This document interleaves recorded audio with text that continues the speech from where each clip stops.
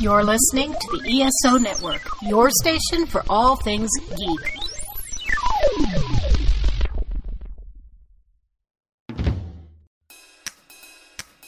Hey, we're Monkeeing Around, a podcast about the Monkees. I'm Veronica Dashel. I'm Elaine Swetman. And I'm Charles Kelso. And we're too busy monkeying around to put anybody down.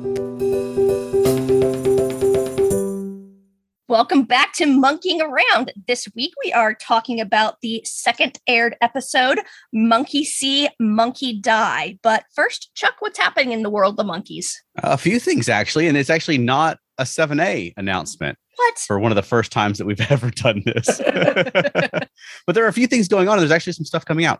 Marty Ross, who famously was one of the new Monkees, and he's currently one of the DJs, one of the hosts on Monkee Mania Radio, which we're all big fans of, has a new album coming out called Marty 65, and they were debuting tracks from it today on Monkee Mania Radio. So it sounds great. It sounds like a lot of fun, and I think now my info on this is from a few months back, but he had said that Christian Nesmith is producing this album. So I think that's still the case. Don't quote me on that, just in case something's changed since like April to now. But if so, that's exciting because Christian Nesmith is he's fantastic. I mean, everything he does, I just love. Yes. So I'm looking forward to hearing in full, Marty 65, Marty Ross's new album. Did anybody hear any of that today on Monkee Mania Radio? I missed it today. Oh no. I was busy at work and wasn't able to tune in like I normally do. Well, he's great. He's a great singer, and I think he got a bad rap because there's a lot of pushback against the new Monkees, like there would be, because it's like everyone's like, we like the regular Monkees. We want original recipe Monkees. We don't want new Monkees, you know? I like the new Monkees too. They have their spot. At some point, we need to watch through all the episodes and talk about them. Yes. And their album, because it's very different, but it's part of the Monkees history. Yeah, absolutely. And then also, I mean, the big news that's been going on, we're recording this about 2 weeks before it's going to go out. So there may be more developments between now and then. But Mickey Dolenz is suing the FBI. Yes. Did you guys hear about that? Yes. I heard about it from you. Yeah, it's one of those headlines that at first I just assumed was satirical. I'm like, wait, what? That's from what outlet? But yeah, apparently, the FBI back in 2011 had released some pages of their dossier from the 60s on the Monkees, back when they were sort of following and observing different artists and performers and singers and people who were big in youth culture, and looking for left-wing influences and subliminal messaging and things like that. And they had a whole dossier on the Monkees. And so he had requested through a Freedom of Information Act, the release of the full file, and they haven't complied. And so now he's suing them. Excellent. Yeah. I approve. Like Mickey Dolenz v. the FBI could be like an episode of the Monkees. Yes. That'd be amazing. Yeah. So do you know anything about this that I don't know yet, Elaine? No, I haven't seen anything other than like the original article that was posted. I think he got bits and pieces, like little bits, but it's heavily redacted, and it doesn't really show anything of why they would have started a file on the Monkees. So yeah, I mean, you wouldn't normally think of the Monkees as hugely subversive. This is from Mickey's lawyer, Mark S. Zaid, and he said that he's been a Monkees fan his entire life, and he's committing to holding the FBI accountable. Quote, the Freedom of Information Act is an important tool to ensure the public can learn about what our government is up to, whether involving an individual, famous or not, or a group. The FBI monitored musicians such as the Monkees during the tumultuous 1960s, and this new lawsuit is designed to determine just how far their efforts went. So it's interesting. I'd be interesting to see, the rest of the file, what they release. I know that they had like informants at Monkees concerts and things like that. That was in the 2011 papers that they had released, looking for subliminal messaging, things like, the Monkees were big into showing video on the screen and things like that, but it would be things like clips from Vietnam or like Selma and things like that. Right. I'm just kind of like taken aback by the government would actually spend money on sending people to go to Monkees concerts where you couldn't hear anything anyway because all the girls are screaming. Right. So you just, in a sea of screaming girls. Yeah, okay. Yeah. I don't. Well, I mean, they're looking at people who are a big influence on the youth, and that was when the youth movements were getting big. And so, I mean, I can understand that they're keeping an eye on things, but I mean, were they tapping the phone lines? Is there recorded conversations? Do they have transcripts of private conversations? Because that stuff would be interesting just from a Monkees historical perspective. True. And I mean, I know they had Frank Zappa on their show, and he was very counterculture, so I can see why they might be looking at them. But the concerts, I don't know that there was a whole lot of counterculture going on at actual concerts. Yeah, I imagine there's a lot of like 12-year-old girls screaming when Davey comes out. Right. That's what I'm imagining, like a One Direction concert kind of thing, Right. So One Direction wasn't trying to lead a coup or anything? Not that I'm aware. I mean, which direction were they going? That's the real question. And then one bit of thing that's happening, it's not really in the world of the Monkees, but it's happening in the world of our Monkeeing Around podcast, is you may have noticed from our last episode that we're now part of the ESO network. So you'll have ESO bumpers and ESO trailers and things like that, but hopefully it'll be taking us out to a wider audience. We can find more folks who are like-minded. And it's not really a surprise. It was sort of, kind of like the Monkees answer to ad. Our friends who run the ESO network were looking for a Monkees podcast, and we all volunteered. They didn't put an ad in the paper looking for insane young podcasters, but we all signed up. So it's been just sort of a process of making it official, but it's exciting. It's hopefully we'll be reaching more Monkees fans and folks who have forgotten they're Monkees fans and things like that. Yeah. Yep. Yeah. So that's it for what's happening in the world of Monkees. And speaking of which, we will now take a short break to promote our fellow ESO Network podcast shows. And when we come back, we'll be getting into our discussion topic of Monkee See, Monkee Die. Stay right there.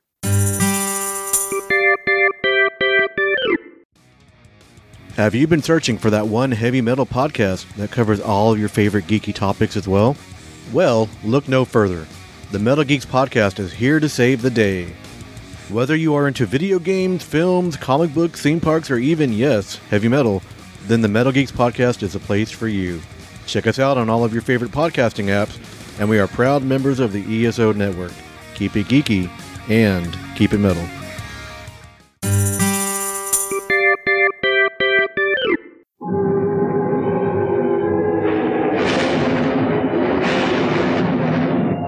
Alrighty, welcome back. So we're going to be getting into our discussion topic today of Monkee See, Monkee Die, the second aired episode of the Monkees. So what did you guys think of the episode overall? I like it. I like it. I thought it was good. Yeah, I've seen this one many times. I think it was one that was popular on the reruns in the 80s. They showed this one a lot. That's not terribly surprising. It's a pretty fun, kitschy episode. Yeah. And it's trading on the old dark house trope, which was big in movies from 20s, 30s, 40s, but putting sort of a Monkee spin on it, which is fun. It's like a Monkees Halloween episode, which is, it's kind of fitting because our episode's going out like end of September. And so we're heading into Halloween season. Yeah. Boy, is it spooky in here. You scared?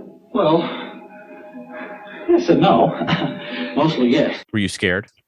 No, but this is one that I always thought it was a later episode. I didn't realize it would. Yeah, because when I first started watching the Monkees, they were not in order. They did not play them in order. It was just random episodes here and there. Right. And I knew in like the newer one, Davey had the longer hair. And in the older one, she got the really short hair. Well, in this one, his hair hasn't quite grown all the way out yet. And so I just thought it was one of the later one because his hair was short. I did not realize, although I might could have been able to tell from the songs on the romps, but again, I still hadn't quite figured out which albums were which and that kind of thing. So, I didn't realize it with the second episode. Yeah. So one thing we talked about last time when we were talking about Royal Flush was that they weren't doing anything particularly bandy. And this one in the plot, they're not, but I mean, they are sort of rehearsing and things at the beginning and talking about being out of work. So, I mean, I assume everyone who's watching it knows it's about a band, you know what I mean? Right. They're not like on a gig. They're not like going to compete in a contest or anything like that. They're just, we get the first appearance of Mr. Babbitt, which is fun. Yes. First of like 4, I think. Mm-hmm. Yeah, I thought he was in way more than 4 episodes. It does seem like he's around a lot, but I guess not. No, I guess I was looking up that information. I was like, oh, he is in another episode, but not as Babbitt. He plays a different character. Yeah. But I mean, if he's in, say, 5, that's 1 out of 10 almost. Right. Or, 1 out of almost 10. But yeah, he's gonna kick the Monkees out if they don't come up with the rent. That's a common theme for them. I did like when he's like, we just paid the rent. That was for July. It's September, It's funny. Sir, you see, we really are the Monkees. I mean, so what did you think, Veronica?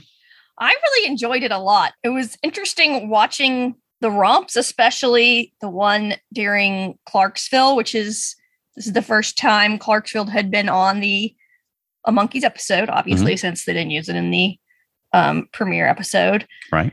And a lot of the clips from that were like stock footage, not even like random Monkees footage of them jumping around. And I really didn't get with the airplanes. Yeah. I mean, the train coming down the tracks, sure. But like, why are you showing an airplane flying off a cliff and then crashing? Or this person shooting off a rocket off their back or something like that. I was like, at least have one of the Monkees doing that. Come on. Yeah. Yeah. I wrote that in my notes. I was doing like freeform thoughts, kind of like such random travel related stock footage. That's what I wrote for the Clarksville. And I'm like, okay, that is weird, so. I mean, I love Clarksville. That's a great song. And I understand why it's in the show. That's the whole point. The whole show is like spooky with spooky music. And then they're going to play the organ and like Last Train to Clarksville comes out. It's just very jarring. And then the romp wasn't particularly spooky. The second romp I liked better. Yeah. Yeah. But I mean, I would love to see like an alternate edit with like a maybe I'll do that, like a spooky organ version of Clarksville. That would, yeah. And see how it plays in the episode, and maybe a spookier romp. Like the second one, at least they have the bits with the monster masks and things like that. And they're like running around the grounds of the estate and that sort of thing and swimming in the pool with scuba gear and all that. But yeah, the first one, it was just like, clips from like the opening clips, like you said, like stock footage of old airplanes and things like that. It was kind of random, but I guess they're going for kind of random.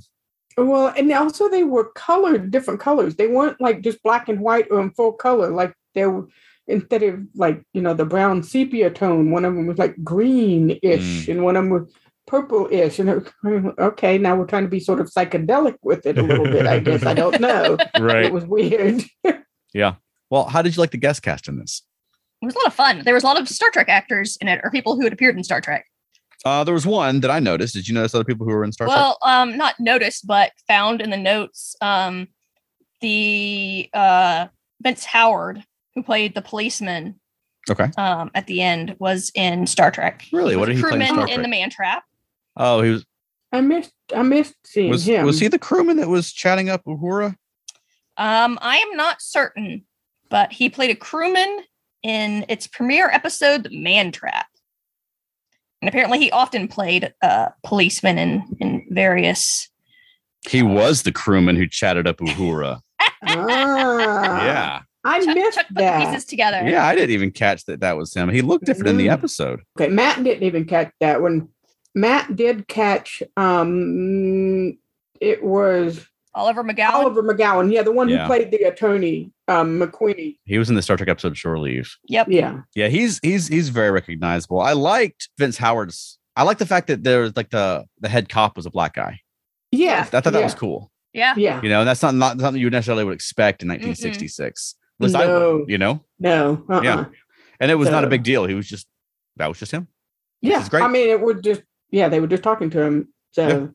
Yeah. And so kind of like going through some of the other folks that guest starred, the girl who played Ellie actually guest starred with Davey on The Farmer's Daughter. Oh, there's a lot of Farmer's Daughter connection. I can see that. Not a surprise at all whatsoever.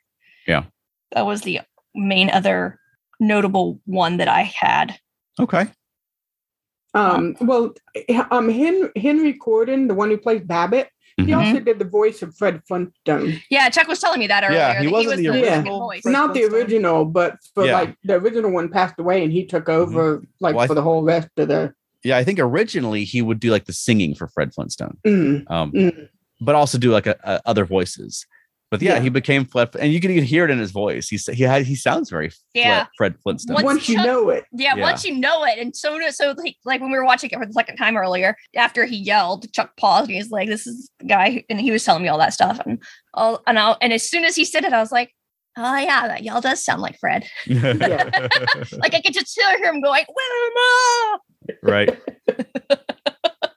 Yeah. Well, one thing that we've talked about a few times before that I think is just fun is how young the old folks are. Yeah. Yes, I took my notes. I made Did you take notes on this? I did. Because I didn't. Sorry. So we want to play a round of how old are the young guys, or how young are the old guys? We'll start with Babbitt, Henry Corden. Okay. Babbitt. All right. He was 46 at the time they filmed this episode. Okay. And Babbitt was the butler, right? No, Babbitt, the landlord. Right, the landlord. The one that came to the beginning? Right. Yes. Okay. Mm-hmm. Okay. Well, that's fine. He doesn't seem that old to me. I didn't No. read as old on screen to me. No, but I feel like he should be older because he was born in 1920. And so it just seems like he should be older, and he's not. Because numbers. But and he died in 2005 at the age of 85. Okay. So he lived a long life. Stacy Gregg or Stacy Maxwell, I think she was billed two different ways. She was 20. Yep. And she's still alive. She was born in 1946. Yes. So and she was the proper age. And she's playing Davy's love interest. Yes. Ellie. Okay. Yeah. That's good. That's a good age for a love interest. Right. Yes. Not 16. Yeah. Right. or 15 going on 16. Yeah.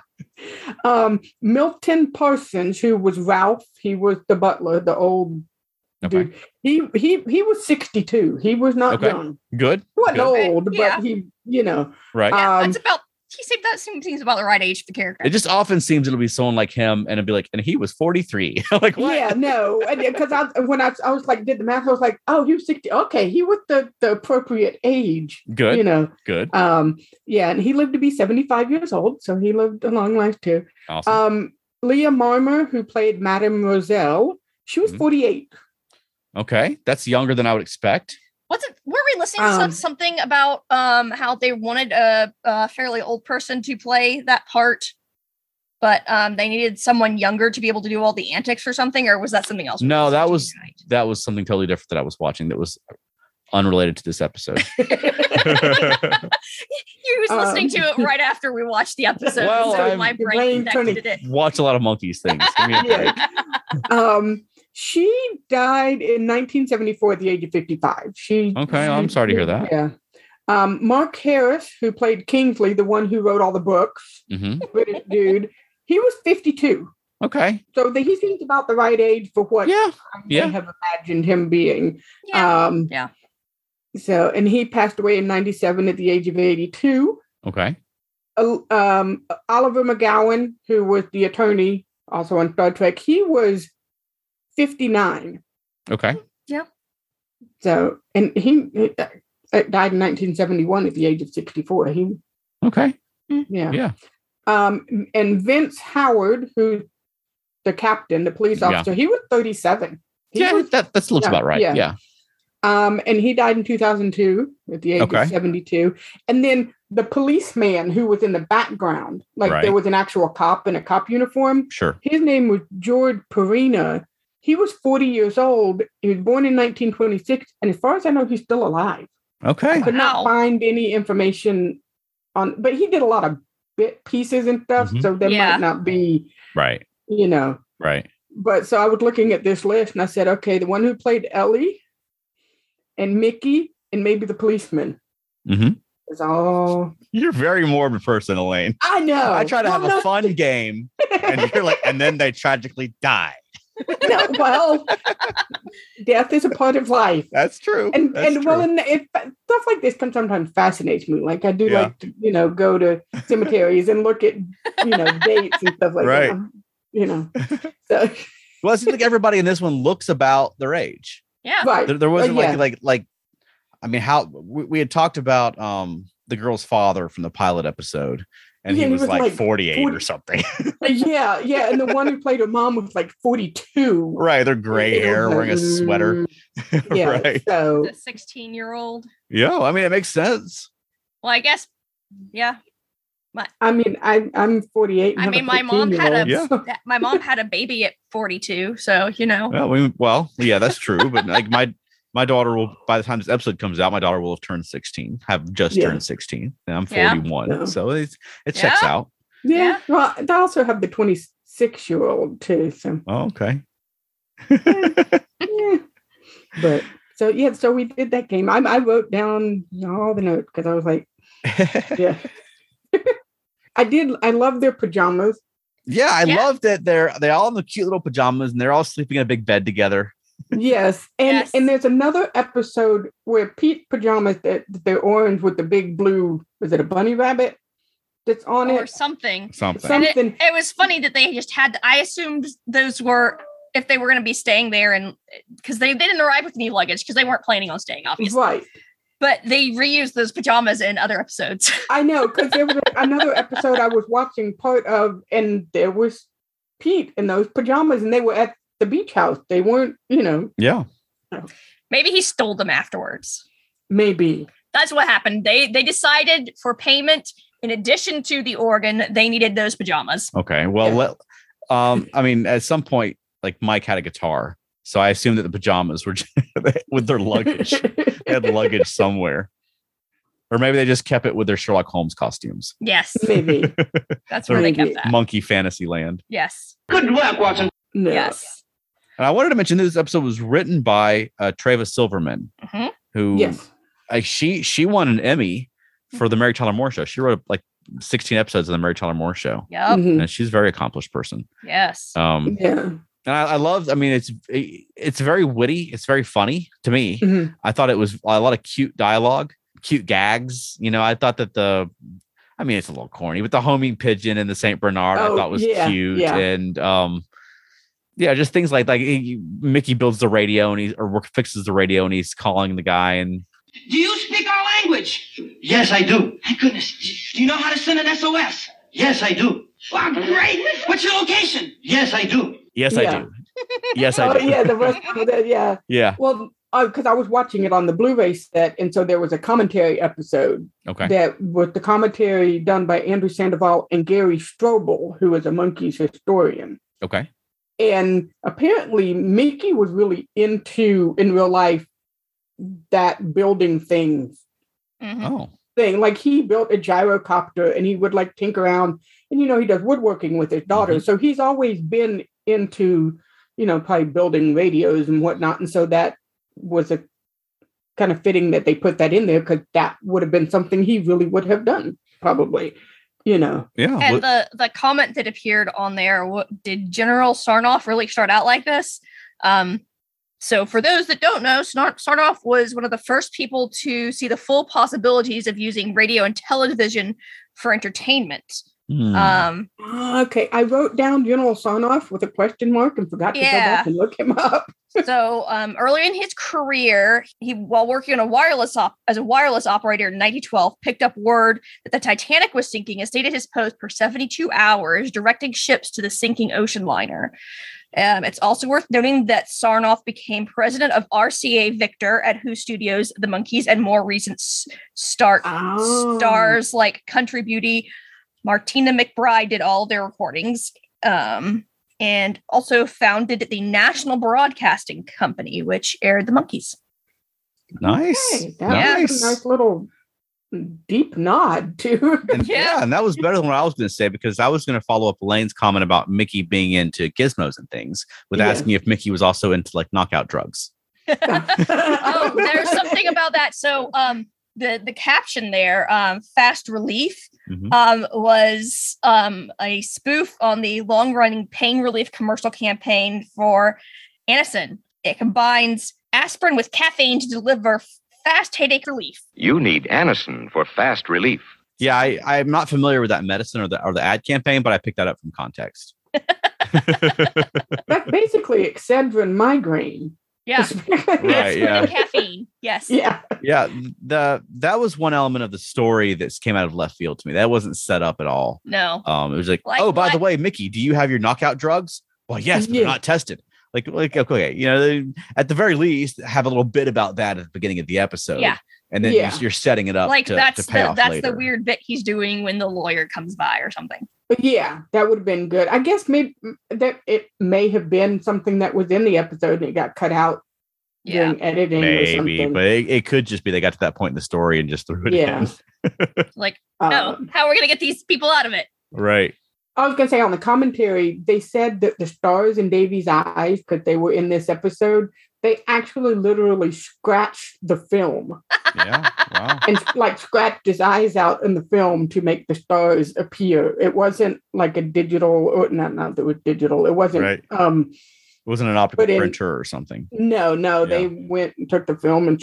Well, it was very effective. I know. That was like, you know. Well, in Royal Flush, he didn't have the literal stars in his eyes. He did, though, in the pilot. Am I remembering that correctly? Yeah. So, but this would be the first time that the audiences would have seen Davy with the stars in his eyes. Mm-hmm.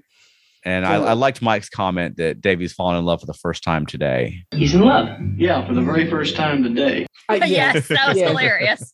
I liked the little bits they were doing. I liked when, backing up a little bit, you know, when Mr. Babbitt leaves and then the lawyer comes and they all scramble around and get in disguises.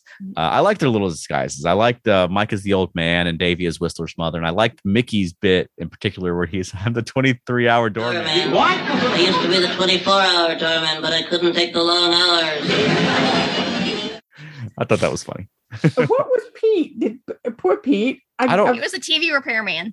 Oh, right. That's right. He was the TV. He said your TV is tired or something like that. Yeah. Yeah. I just like this whole episode. I like old dark house stories anyway. I mean, that's a tried and true thing in movies for a reason. Mm-hmm. But I like the atmosphere. I like the spooky music in the background of the scenes, and I like the I love things like the painting's eyes and the guy looking out through the painting's eyes and things like that, and the little monster hand that sort of shows up. And the first time they show Kingsley, he's asleep in his chair and his wine glass is there. He's got spider webs all over his hands. And he wakes up and he like pulls the spider like his hand. And I'm like, how long have you been asleep in that chair? It's crazy. And then the butler saying it's the height of the foggy season. And how long did that last? Well, from 1890 to 1971. that was pretty good. Yeah. I always thought I heard 51. No, it was. I thought it was like 75. Oh, 75. Well, the captioning said 1970 something. Okay. I have the captioning on. Yeah. You know. Okay. So. I heard 40 something, so I was very confused. Yeah. It's the Well, I like the characters in this. I like the very well drawn characters. I like I don't know what was his name, the guy with the books. And he's got these Kingsley, Mr. Kingsley. He's got these absurd travelogues, like a teenager's guide to wherever, and let's go to Akron, Ohio. One was like South Dakota, true or false? Yes. Okay, wait. I have a list of the episodes: 12 walking tours through the Sahara, Beverly Hills on 5 shillings a day, Who's Whom on Ellis Island, Akron, the city behind the myth, Musical City on the Moon, Dining out in Greenland, Sex Spots Among the Ganges, Philadelphia, Where to Find It, A Teenager's Guide to Tijuana, and South Dakota, Fact or Fiction. Philadelphia, Where to Find It sounds riveting. And I'm scared of his Teenager's Guide to Tijuana. Yeah. That would be funny just to make like fake books with those titles and just have a shelf of them. That'd be funny. That'd be a good Twitter banner, actually. Yeah, it would. And see if any, and not say anything, but just have those titles and see who knows. Yeah. Right. That's funny. And I liked the medium. I liked her. I thought the seance was pretty clever. Yeah, it was. Right. Yeah. Like, is this the ghost of whoever? She's like, are you the spirit of John Cunningham? No, this is his answering service. Yeah. And then the ghost of Christmas Past gets on the line and won't shut up. They're like, we are trying to reach the spirit of John Cunningham. I am the ghost of Christmas Past. I thought it was funny. She was really good. She was really good too. Yeah. I thought that was very well done. That whole sequence I really enjoyed. Yeah. We hadn't talked about the second romp yet. That's true. Which was Tomorrow's Going to Be Another Day. Yeah, which was incorrectly listed originally. The end credits erroneously billed it as Tomorrow is Another Day. Oh, okay. I like the second romp better than the first romp. It was spooky at least.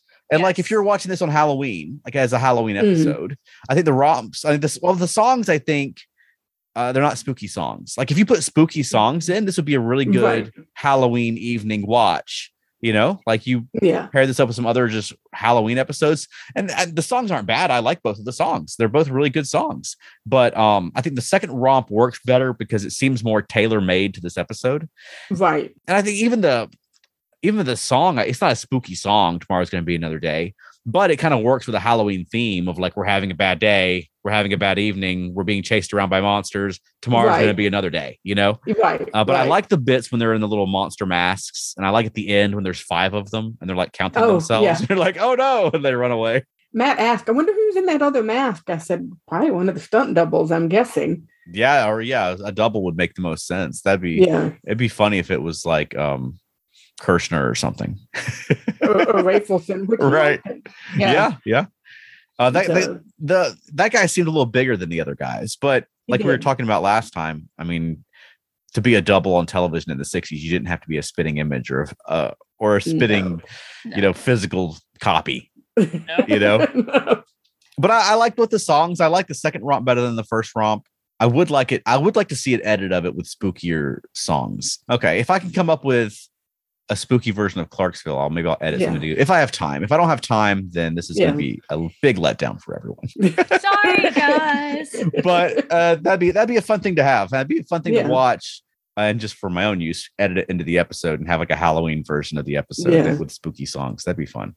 Well, yeah, because you would have to take Monkee songs and make them spooky, because I don't know that they did any songs that are spooky already on their own. That's maybe Teeny Tiny Gnome was kind of spooky. What?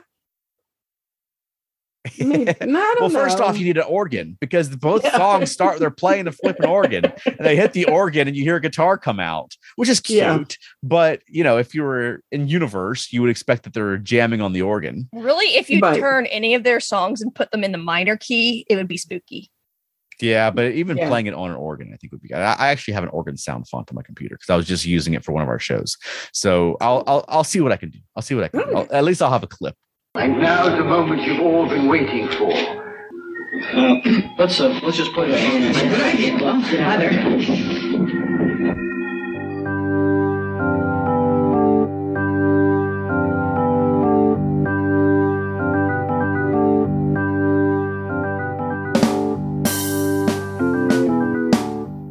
So speaking of the romp, that romp was featured in 4 other episodes. The same romp?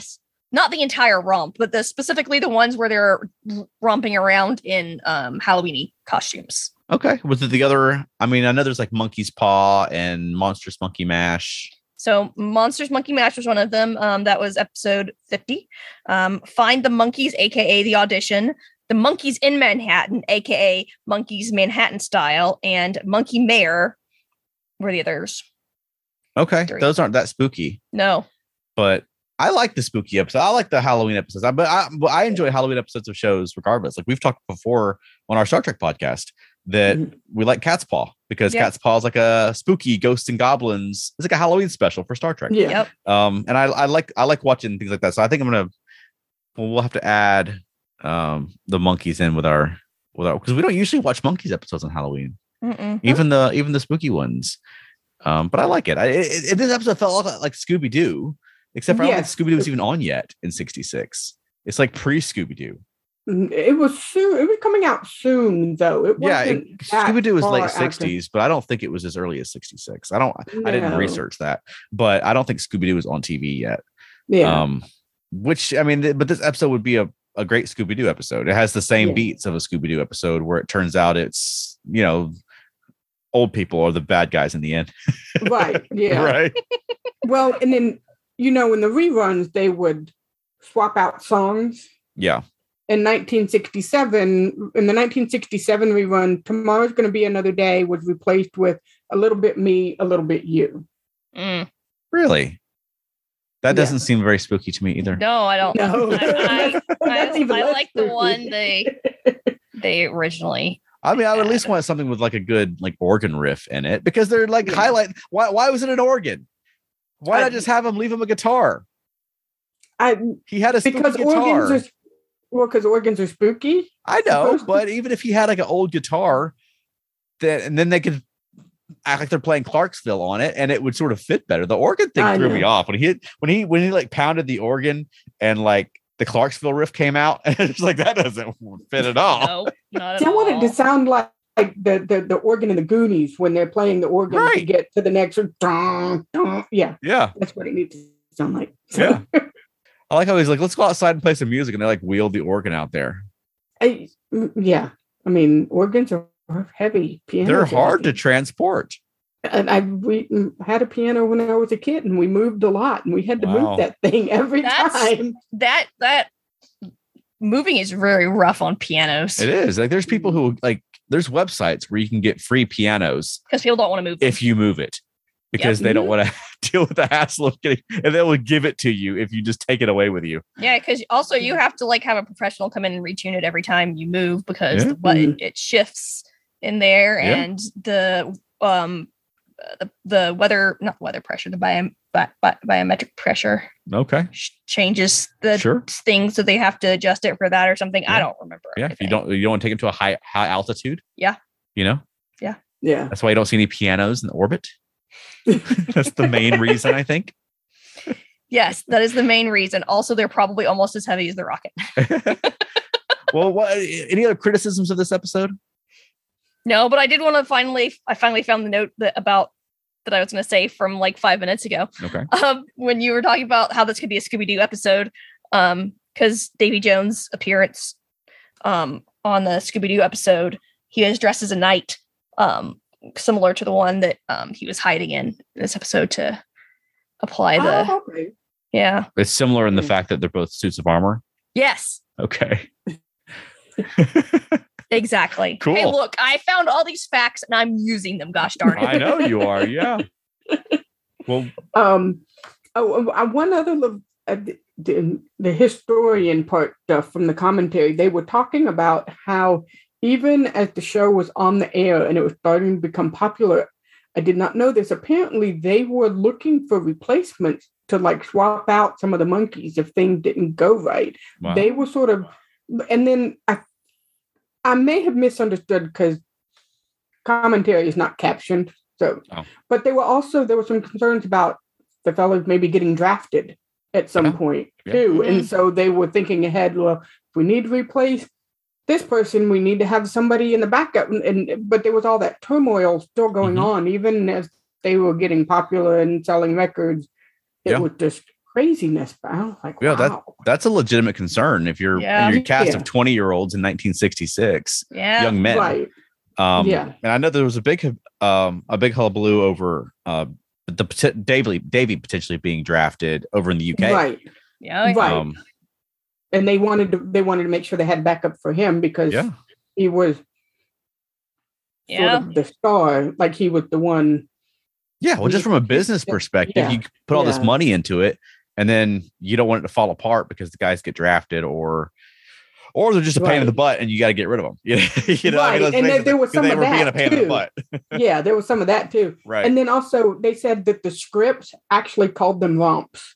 That's where it's in this. It's romp number 1 in the script, and so that's where it came from. So I was like, I didn't know that. I thought somebody just came up with that. Like it was a fan term or something. Right. Right. Yeah. Nope. Mm-mm. That's interesting. Like I've seen, like every time I find a script online, it's like a transcript of the episode. I would love to see original Monkee script to see what the script looked like with the stage direction, and then I'd love to compare it to see how much of it was improvised versus what was in the shooting script. Yeah, because they would encourage the guys to riff and let them there was one moment in this, and now I can't remember what he was saying, but they had just recently arrived at the castle, and Mickey made a comment that seemed very naturalistic, where he was sort of stammered a little bit, was like, and then continued on. And it seemed like, I was wondering, like, was that a scripted line, or did he throw that in, or was it just something they didn't reshoot and he stumbled over his lines? I don't know. But now I can't think of what the line was. So that was a really fascinating thing for me to say. Well, and also that scene where Mickey and Davy are looking for clues, and all of a sudden they show up as Sherlock Holmes and Dr. Watson, and I wonder if some of that may have been improvised. Oh, I'm betting all of that was improvised. They were it's like, okay, you're Sherlock Holmes, you're Sherlock and Watson, you're looking for clues. Here, have fun. Go. It would be awesome if it wasn't scripted for them to be Sherlock and Watson, and they just like changed clothes on their own. What's going on? Or maybe they did those lines and they're like, wait a minute, we have these costumes in the back. Yeah, maybe. Yeah. All of that is entirely possible, actually. I thought this was a really fun episode. Yeah. I really liked it. Like I said, I think that the atmosphere of it is really great. It's something that really appeals to me, just being a fan of old monster movies and old spooky movies. But I thought they had some really clever twists on it. And I really enjoyed the joy of an old spooky house movie is the cast of characters who were in it. I thought they had a really good cast of characters with the spooky butler and the guy with the books and the medium. And I think the seance sequence for me was one of the highlights of this episode. Right. I did think it was funny that she made it way too complicated. Knock twice for yes and knock 4 times for no. I'm like, what? He's not going to knock. The ghost is like, times. Knock how many times? Yeah. That's funny. And she will be in another episode. Leah Marmor. Yeah, she's in another episode. I look forward to her next seance. Yeah. Yeah. She plays a policeman's wife. I don't think she's going to be seancing. I think she should just go around seancing. Yeah. There was a lot of like iconic Monkees stuff in this episode. True. I mean, there was 4 monkeys in it. But like, this is the first episode. I counted because they made a point of it. Yeah, I know. I mean, at one point there was 5. Go ahead. You know. And speaking of which, this was the first appearance of their 8-button Monkees shirt. Awesome. Yep. Which was traditionally red, but can be seen in blue, white, gold, dark blue, bright blue, and black. Interesting. Yes. This is the first appearance of the Monkee Mobile. Okay. This was also the first time several like lines that they used over and over again. When the seance lady, I remember her name. I remember Ellie. Who was the spooky woman? Madame Roselle. Madame Roselle. When she disappears and they're like, she's there, it's gone. That's a thing they do frequently in the episodes. And then Mickey, when he's coming around the thing and Peter's just there, he's don't do that. It's another thing that Mickey just will say, like overreacting to something. So awesome. Those are firsts from the second episode. Yeah. I mean, it's not surprising that there's about a bunch of firsts in the second episode. Well, watching the pilot and then the first broadcast episode, and then this one, wasn't filmed second. I think it was filmed like 5th or something. Yeah. But you can see the show becoming the Monkees as they get the sort of narrowing it down and figuring it out what the show should be. It feels a little, every episode we've watched so far has felt more like the Monkees than the previous episode had, you know? Which I think is good. I mean, obviously that's what happens on a TV show is they start off with a pilot and then it becomes what the show is. And then with the Monkees, it became some other things also later on, which we'll get to as we go down the line. Yes. Oh, another first for this one. This was the first episode to be re-aired on NBC. Interesting. Mm-hmm. Oh, so I don't know what it was on the Blu-ray, but the one we were watching was not from the Blu-ray. No. But at the end, it's had the caption musical supervision Don Kirshner. Mm-hmm. But apparently it was nowhere in sight in the CBS Saturday afternoon reruns. Okay. I do remember seeing his name in the credit because it was kind of like you couldn't miss it. I don't know if it was on the screen by itself or if it was like bigger and there were other credits underneath it. But yeah. they were smaller. So yeah.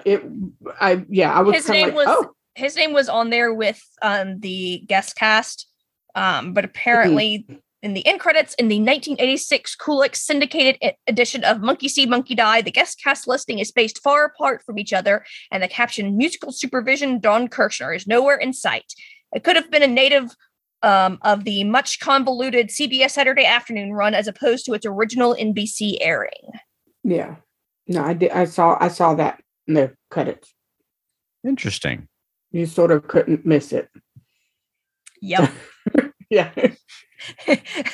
His name was rather large. Yeah. I did have one thought, and it was, I think it's when they were looking for clues again, and there were all the knives in the wall. Yeah. And the way they kind of zoomed in and stopped, it was kind of weird to me. I'm kind of like, why are they doing that? Yeah, it was a weird zooming thing they were doing there, and then pausing, and then it was stopping and zoom and stop, and then it was like jerky at times. Mm-hmm. But then I was thinking Knives Out, and then I thought of the movie, and then I was like, I wonder if they got inspiration because of that. Probably not, but that's where my brain went. That's funny. Yeah, I didn't think about that. I'll have to look for that because I love Knives Out. And so I love the idea of Ryan Johnson being influenced by the Monkees. Absolutely. That would be awesome. I wouldn't put it past him. No, I would not either. All right. All right. So I think that about wraps up our discussion topic. Chuck, do you have a You May Also Like? I do. I have two because we haven't done this in a while. Woohoo! And so if you like the Monkees, you may also like the Cowsills. And the Cowsills, I've mentioned before, have a new album coming out called Rhythm of the World. They've released a single off of it just a few weeks ago as we're recording this. But the new album, Rhythm of the World, will be out on the 30th of September. So as this episode releases, it'll just be here in a few days.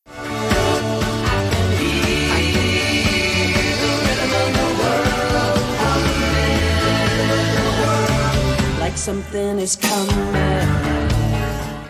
I'm looking forward to it. I think the Cowsills, they still sound great. And they're putting out great music. Their recent singles have been fantastic. So I've been really anticipating this album. So I think if you're a fan of the Monkees, you may also be a fan of the Cowsills, and you might like the album Rhythm of the World, out September 30th. But then I also had one more, which is another band almost, of the same stature as the Monkees, and that is the Electric Mayhem. They have a new single out. And in addition to being a fictional band, Electric Mayhem was in the Muppet movie, which was directed by James Frawley, who directed this episode we're talking about tonight, but also half of the rest of the Monkees episodes. He was the primary director of the Monkees, and then went on to direct the Muppet movie, which featured the Electric Mayhem in a very prominent role. And now they're doing a new series called Muppet Mayhem that's following the Electric Mayhem specifically. And they've put out a new version of the Electric Mayhem classic, Can You Picture That? I focus on the pleasure, something I can treasure. Can you picture that? Can you picture that? Oh, yeah! And that has just recently come out. So check it out. I'm sure it's not going to be the last time I talk about Electric Mayhem or the Muppets on this podcast. So just go with it. And that's it. All right. So Elaine, where can people find more of you on the internet? You can find me on Twitter at Monkeeing Around and on our Facebook group at Monkeeing Around. Mm-hmm. And how about us, Chuck? Earth Station Trek, a podcast about Star Trek that we host with our friends, Alan and Keith, and that's on the ESO Network as well. So if you're listening to this, you've not heard Earth Station Trek, we have a lot of fun, and we talk about all the latest Star Trek. We talk about old Star Trek. We talk about all Star Trek. All Star Trek. All Star Trek, all the time. Yes.